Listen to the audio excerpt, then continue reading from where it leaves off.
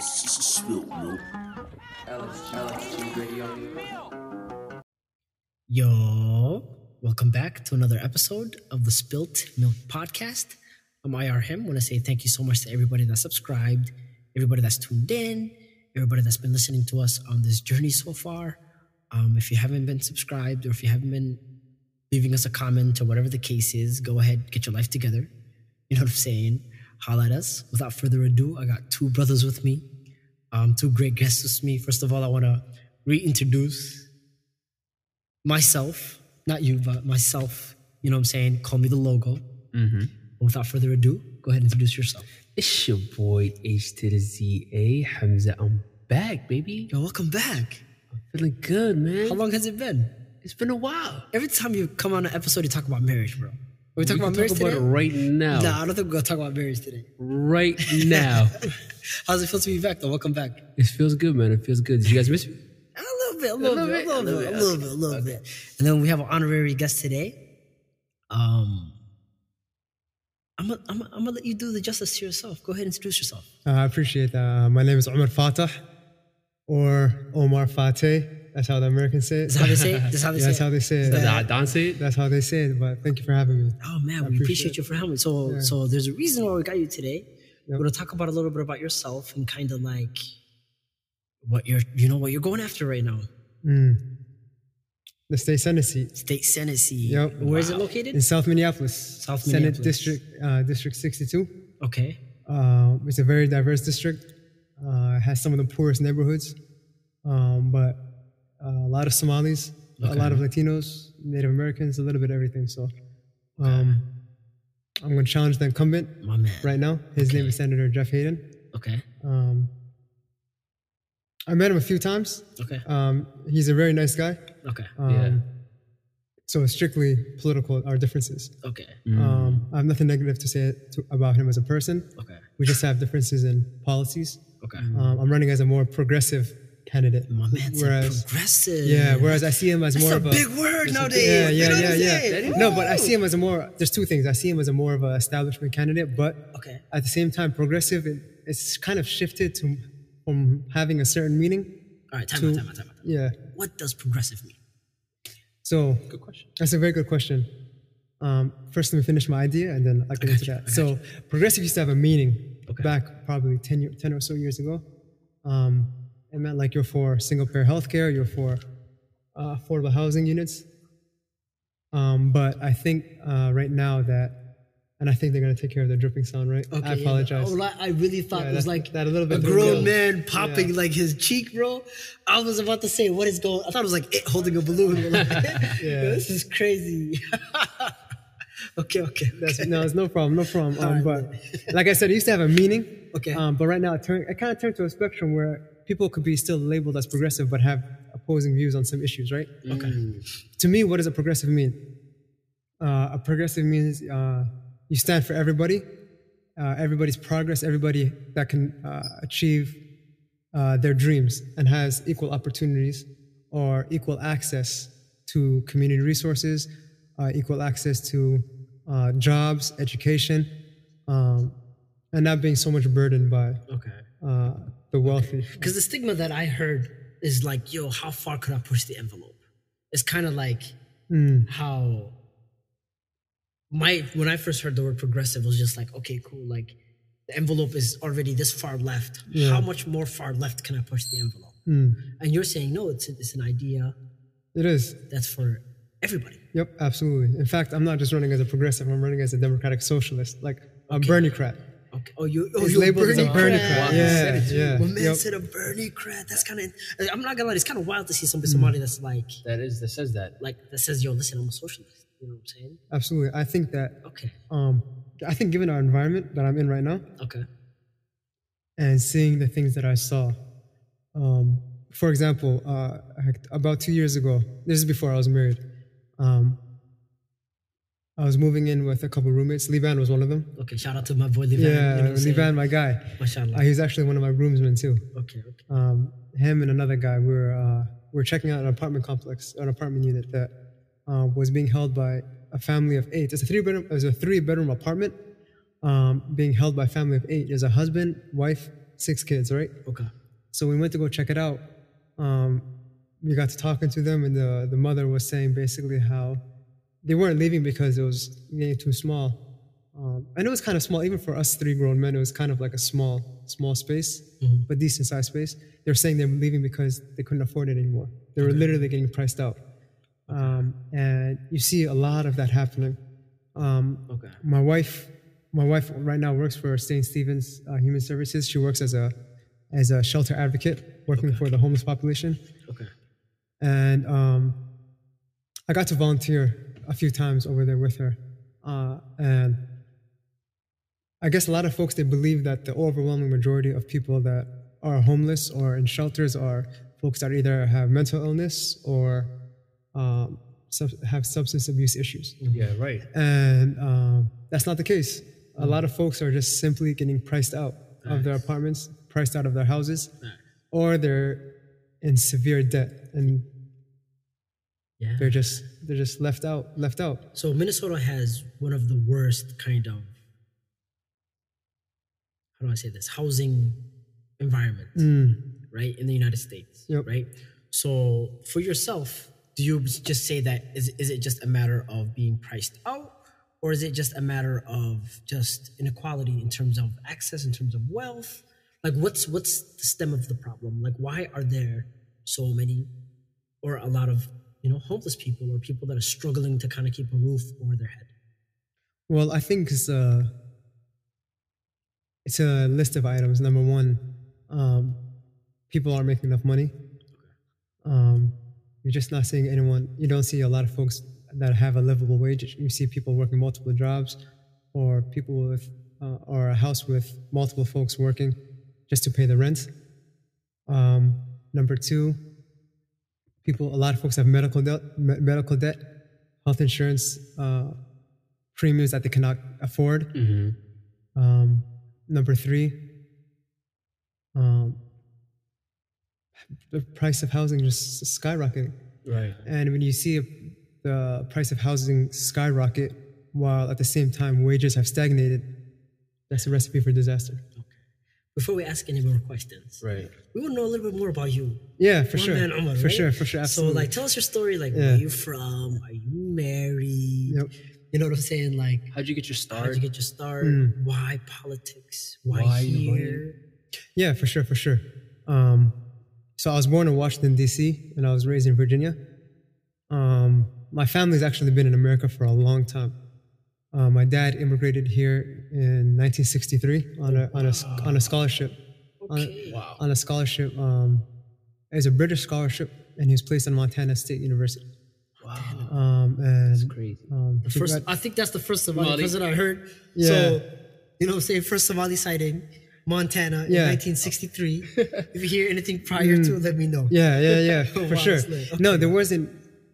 Bozeman, Montana, I think there wasn't many black people in general. Forget Somalis, I don't think are there Somali people in Montana right yeah. now? If there are, let us know.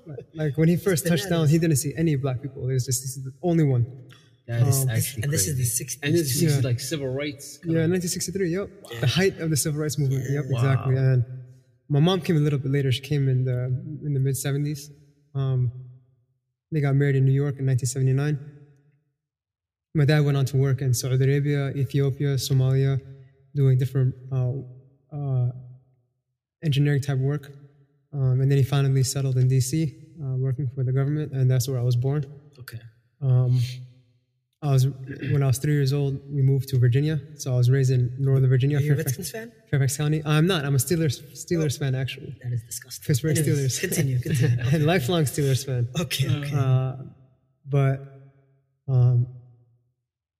I went to school, K through 12.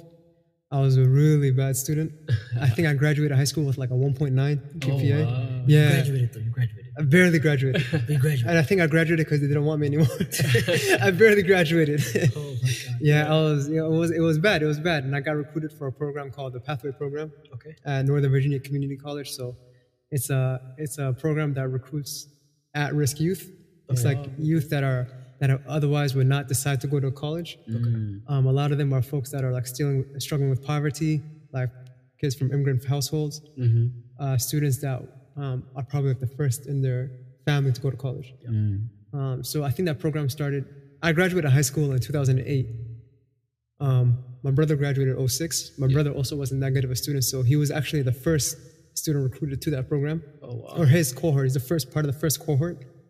And he was the first student to graduate from that program because he graduated college in 3.5 years. He graduated half a semester early. Oh, wow. So he was the first one to graduate in that program ever. And this program has been going on for like 14 years now. Okay. And so went to that program. I didn't know what I want to do. Yeah. But I knew I liked politics. I volunteered on campaigns even starting my senior year in high school. And also just with like working with the local Democratic Party. And so at first I did general studies. I graduated with a general studies certificate at my community college, and then I went on to transfer to a 4-year college. Right. I got a degree in public administration.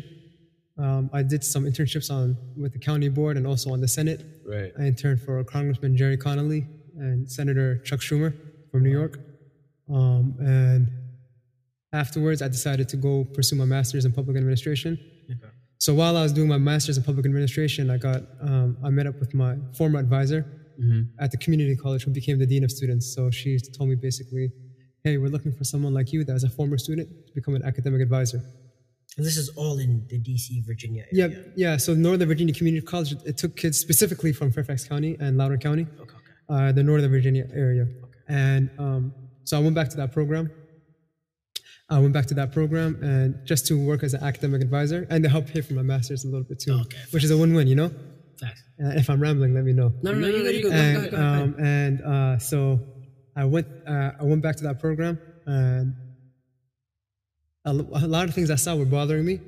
Like a lot of the kids that were there were placing to remedial courses, meaning like algebra, pre-algebra, stuff like that. So the minority students. I went through that. You go through that? They put me in development. Yep. Development, A lot like of students were English, like that. My dad went through that as well, and then the grant that he received, or whatever the case is, was like, oh, we don't pay for remedial classes, so they asked him to give all the money back, even though they're the ones who placed them in it. Yeah. So we ended up suing, alhamdulillah. You know what I'm saying? You got it Dad back. is victorious, word? but still though, like, Yeah. it's a trap. Like it's literally a trap. You see kids that are like, you know, community colleges for like 10 years, 15 years, because they can't, and the remedial classes are harder than the actual classes. And it discourages you, and also, Facts. financial aid is like you have a limited amount of money, right? Facts. Yeah. And number two, when kids get discouraged, they start failing their classes. They get placed on like academic probation, and they get suspension. And then to come back, you have to take up one class at a time, and then even that one class, financial aid won't cover it. It's like a mess. Yeah. It's So I saw a lot of stuff happening, but while I was there, in the couple years I was there, I got to meet a lot of kids, talk to a lot of parents. I got to share my experiences. I got to connect with my director to tell her about what was going on, what changes I see could happen. And we got to a point where we saw the transfer to 4-year college rate, the retention rate went up also, and the dropout rate declined. All three of those improved to the point where it was better than the general population. Oh, that is awesome. So these kids that were at risk were outperforming their peers, right? That is bananas. So what does that tell you? It's not a matter of intelligence. It's a matter of opportunity. Exactly. Wow. Right? And they just needed that one-on-one, that one-on-one guidance. And from there, I completed my master's, and I got a job with the state over here, the city of Minneapolis. So I moved out to here. I worked for the city of Minneapolis elections office. This was in 2016 as a community specialist, just making sure I register all of the residents in North and South Minneapolis, Native Americans, Latino population, Somali, everyone. And trying to increase... To vote, right? To vote, but also make sure that they're registered to vote. Because one of the toughest things that we saw was that a lot of folks, unless there's a candidate that looks like them, they don't want to come out and vote. Right. Like, for example, that year, 2016, I think Mahmoud Noor and Ilhan were running for... Ilhan Omar were running for 60B in Cedar Riverside area. And so like the Somalis in North Side and other areas were like, well, we don't live in Cedar, we're not going to vote. Yeah, but Donald Trump is also running right now.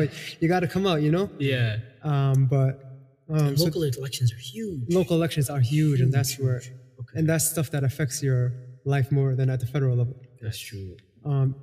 State house, school boards, even the park board matters. Everything matters. Wow. From there, I got to work for the state. Department of Revenue, Department of Transportation, and then so I've always gotten involved. I got appointed to a commission, and then eventually I decided to run for office. So like, what was like that? I kind of fast forwarded a little Yeah, bit. what was that? Yeah, that's like fun. I want to do this. Like, what hit you? Like, was it an opportunity? In terms of, Why did you want to run? I ran first in 2018 for 62A because I got word that one of the incumbents was retiring after 40 years. Okay. Or 38 years, I should say. Her name was Karen Clark. And there's a lot of things that were bothering me in the district that I saw myself, including that one story I told you about, that family. And I felt like I could do the job. And I felt like, given the fact that we have a lot of residents that come from immigrant backgrounds, fact that we have some of the poorest neighborhoods, we have a rift between like the African American community and like the Somali community that don't get along. The Somali community and Native American community are sometimes butting heads. That I can come in and do, I think, good work. Meaning, myself, I grew up in a immigrant household, but in the American culture, right? So I had one foot in the immigrant culture and one foot in the American culture. So being able to bridge that gap, I think, was important. So I decided to run. It was a 5-way race. I lost to our sister Hodan Hassan, who's now the 62A representative. And after that, I stayed local. I stayed involved, and I talked to a lot of community folks, and we all decided that hey, we probably need a new senator right now. Because stuff isn't. We're not being represented, and he's not very accessible right now. And that's important to folks. So we talked a little bit about the housing, kind of like the housing crisis, if you will. So what are your plans? Like what, like, boom, you get elected. What are you going to do? A few things. Number one, when I'm door knocking, everyone is on board. They want rent control. What we're seeing right now cannot continue. What does rent control mean? Meaning we can cap how much rent increases every year. It cannot, like for example, rent cannot just one month or 1 year skyrocket $180, $200. You could put a cap on it to make sure that it's within reason. Was 2%, 3% was within reason. Number two, renters' rights is huge. It's important.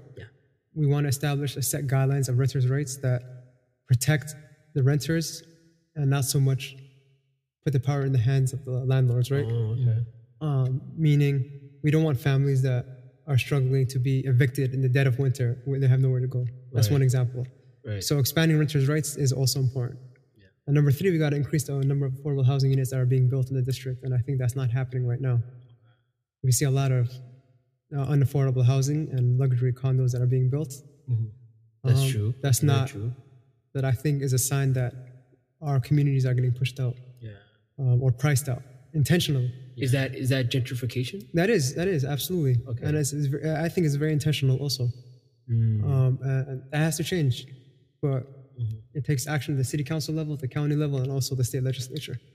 And I think that's very important. So earlier you kind of talked about people don't make enough to have equitable living. What do you think is kind of causing that right now? In your district and in the city of Minneapolis? In terms of wages? Wages. Oh, yeah. Well, Minneapolis did a good job. Somewhat of a good job. They said that they passed a $15 an hour citywide minimum wage, but they're phasing it in. Myself, I think that should have been immediate. And at the state level, I think that should be immediate. And how do you corporations? I think because corporations, they're not gonna pay the livable wage, and they're gonna also cut back hours so that they don't have to fully give you the full amount of benefits. Right. So I think protecting workers is number one. Number two, it's a matter of what your values are, what your morals are, what's important to you. Do you think that someone should work a 40-hour week and not be able to afford rent, or not? Is someone going to be able to afford rent on a 40-hour work week of making $7.50, $8 an hour?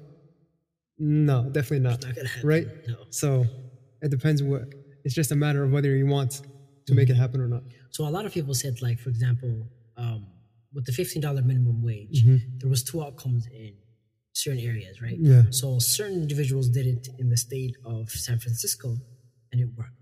It was great. Unemployment went down, so on and so forth. Right? I think it was Seattle. It was in Seattle. I think it was Seattle. And then New York did the same thing, where they did the $15 minimum wage, and unemployment went up. So like, how do you combat that, or because a lot of people are saying like, yo, if you increase the minimum wage, a lot of these small businesses and a lot of these businesses can't afford to kind of keep paying their workers, so they lay them off. And then you have more homeless people, you have more people, that can't That's afford fair. to live. But so like, well, how do you combat that? I somewhat disagree with that. I think, number one, in areas where they raise the wage to $15 an hour, you see folks taking less time off from work, less sick time. You see employee morale is higher. You see that they're more productive. And when they're more productive, the employers make more money. Yep. So it's more beneficial. So the employers make more money, they make more profit. The employees get a livable wage. And when they make more money, what happens? They're using that money usually in the local businesses. You stimulate the local economy. So that's the idea behind it.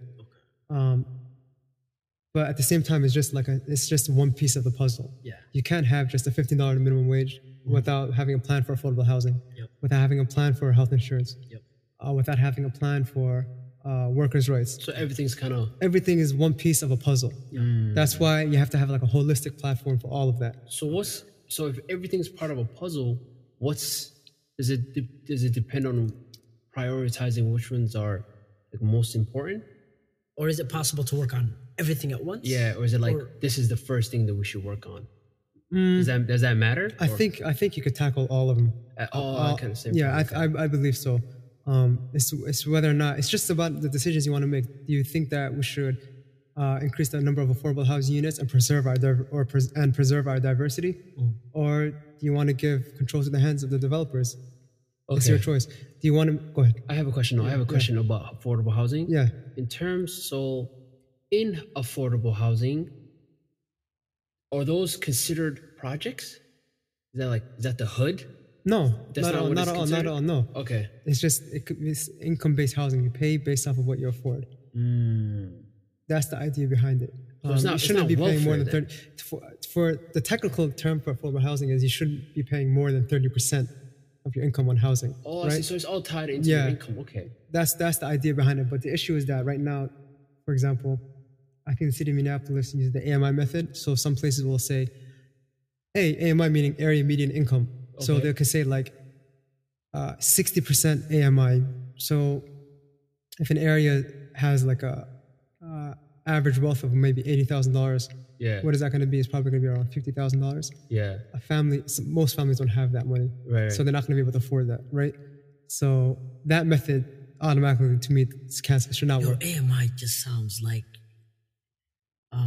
it's outdated or what? Gerrymandering. Yeah, in a way, right? yeah. It's literally gerrymandering. It's basically saying like, yo, listen, we want to keep this area, if we have a certain look. If we bring poor people in here, the property value is going to decrease. So if we do AMI and we have, a bunch of people that are making over $120,000, that means that somebody that makes 60, 70, 80 can maybe live here, right? Yeah, yep. But then, then the families that can't afford that are never going to come there. Yep. So in a way, it's purposely discriminating against those individuals because they don't want them to live in this certain area because they want it to have a certain one, like you mentioned. They want it to be like posh and rich and hipster, matcha tea and avocado sandwiches. You know what I'm saying? Yeah. Okay. That's. I have a question about minimum wage though. Yes. I feel like so during this whole like Democratic presidential race and everything, and 2020 coming up and all that, and like the general election coming up, like I've been politically disengaged. Like I feel like the whole system's rigged, right? I don't blame you. A lot of folks feel like that. A lot of folks feel like that. Yep. I'm just like, there's no point. It's more of like a reality TV show. It's corporate people, lobbyists really running it. So I was like, there's really no point. But then I heard about Andrew Yang, right? Yep. And I heard about like his policy and everything that he was for. And I was like, wow, this is like, it's just really, it's like data driven. It's like smart. It's like, it's not like Democrat or Republican. You know, it was a different way of looking at things. So I have a question regarding minimum wage is in terms of with like automation being like rapid, right? It's taking technology is taking over a lot of sectors and stuff like that. If you give minimum wage to like the state of Minnesota, how do you think that in the future do you think that's an effective policy in terms of with technology like really rising and impacting like the work, changing work really? Absolutely. So there's two pieces of that. Number one, what's happening right now? Yeah. Right? Folks are struggling. Right? Yeah. So people need a livable wage right now. Number two, that point of automation is a valid concern. Yeah. And that's why in my platform, I also say that I want to make public education free from early childhood all the way to 2 and 4 year colleges. Okay. Those 2 and 4 year colleges include vocational schools like HVAC, plumbing, all of that. So you're giving people the opportunity to pursue a higher education or a trade where they can develop the skills so that they can have a good paying job afterwards. Yeah. Does that make sense? Yeah, that makes sense. So it's not just, I'm chilling, I'm going to take this $15 an hour minimum wage job and I'm comfortable. No, you have the opportunity to pursue higher. Okay. Right? Because back 60-70 years ago, the country made a decision. They said, listen, we got to make K through 12 free. We got to give every child the opportunity to go to school. Yeah. Elementary school, middle school, high school. behind. Yeah. We, as a country, made that decision. So I think we're at the point right now where now the bachelor's degree is now a high school degree. So now we have to make this publicly funded now. Right. To make sure that everyone's equipped, especially to keep up with the technological advances. You can't just have like a high school degree. You got to have more. Yeah, right. So you got to give those people the opportunity to pursue that. Okay. One more caveat on that though. In terms of, so majority of these 50, when you say $15 minimum dollar an hour minimum wage, those are usually the low end jobs, low skill jobs, right? Yes. So these are jobs that are usually going to be automated first. Yep. Whether that's call center, fast food, like really the entry level jobs, right? And I just feel like I get that it helps for now, but I feel like the proposition later, once these corporations are saving money, adding machines and taking people out because they save more money like that, because it's a cost game at the end of the day, right? So once they do that, all these people that are on $15 an hour minimum wage, I feel like they do lose out totally in the end. Well, there's two things. I think number one, that's where you provide the opportunity for people to pursue higher education. That's number one. Number two, I don't think we're ever, like for retail stores, I don't think we're going to be like 100% automated ever. Okay. Like for example, that's why they have self-checkouts and they have cashiers. Yeah. Now granted, they have less cashiers. They have less cash. But it's gonna be their computers are going to have errors. So you're going to have some human bodies there. Yeah. So there's always, in my opinion, going to be cashiers there. Okay. Does that But make at the sense? same time, though, like let's just say you have 100 cashiers there now. Yeah. You might need 20 people to fix the machines. Mm-hmm. So 80 of those cashier people gotta go get themselves a different job. Yeah. Exactly. Yep. You know what I mean? So how are they going to get that job? That's what, How are they going to develop that skill? Yeah. My question, my last point to that is, what's your opinion on, because I know Andrew Yang's, his whole platform was on the universal basic UBI, income. yep. I know that Bernie, I think, because I know you support him, and he was for it, I think, like he spoke well about it, and they're receptive to it, but there's no actually, like, nobody's really taking more of a stance on it, like now, right? After Andrew Yang, you know. So what's your actually, I just want to know your take on that. To be honest, that's something that's very interesting. I think our now Attorney General Keith Ellison, he was actually like talking about that and supporting that as a congressman. Oh, UBI, wow. yeah. Okay. Years ago, pardon me, but do you think that's something I think realistic? that's one thing that Andrew Yang was, I think, known for. Yeah. Like you could talk about healthcare, you could talk about housing, you could talk about any subject, he would automatically somehow tie it back. Yeah. I think that was his UBI. problem. Yeah. So it didn't look like he had that whole platform. He just was known for UBI. Yeah. Whereas Bernie Sanders, I think he's known for the Medicare for all. He's known for Medicare for all. He's known for going against corporations. He's known for Anti-NRA. I mean, the average donation he makes is like what, $18 a month. Like literally, Yeah. Like he's not. He's But we're here to talk supported about. by the We're here to people. talk about you. We're not here to I talk about apologize. MBK. I apologize. We're not here to talk Yes. about. I'm just Bernie talking about the or anything of that proposal. sort, right? But in terms of yourself, though, right? So,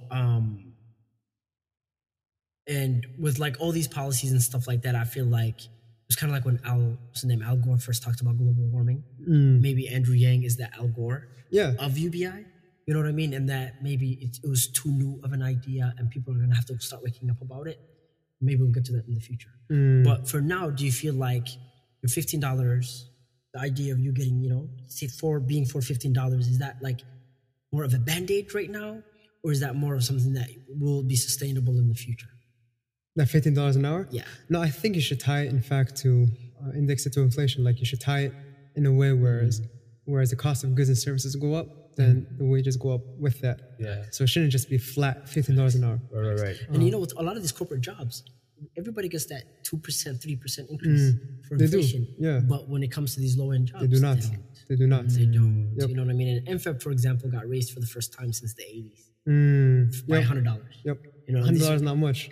which is it's nothing. But then imagine the inflation that existed from between now and the 80s. That's crazy. You know what I mean? Yes. So we're gonna kind of wrap up here. Okay. We're gonna wrap up with one fun thing here, real quick, Cool, to kind of keep the conversation a little bit light. So there was a video that kind of broke the internet recently, and there was a dude in the last seat on the plane, and you know how it is, the last seat on the plane, they don't recline. You know what I mean? And there was a lady that was sitting in front of him, and also, the last seat on the plane, like you get a little bit of a smaller space.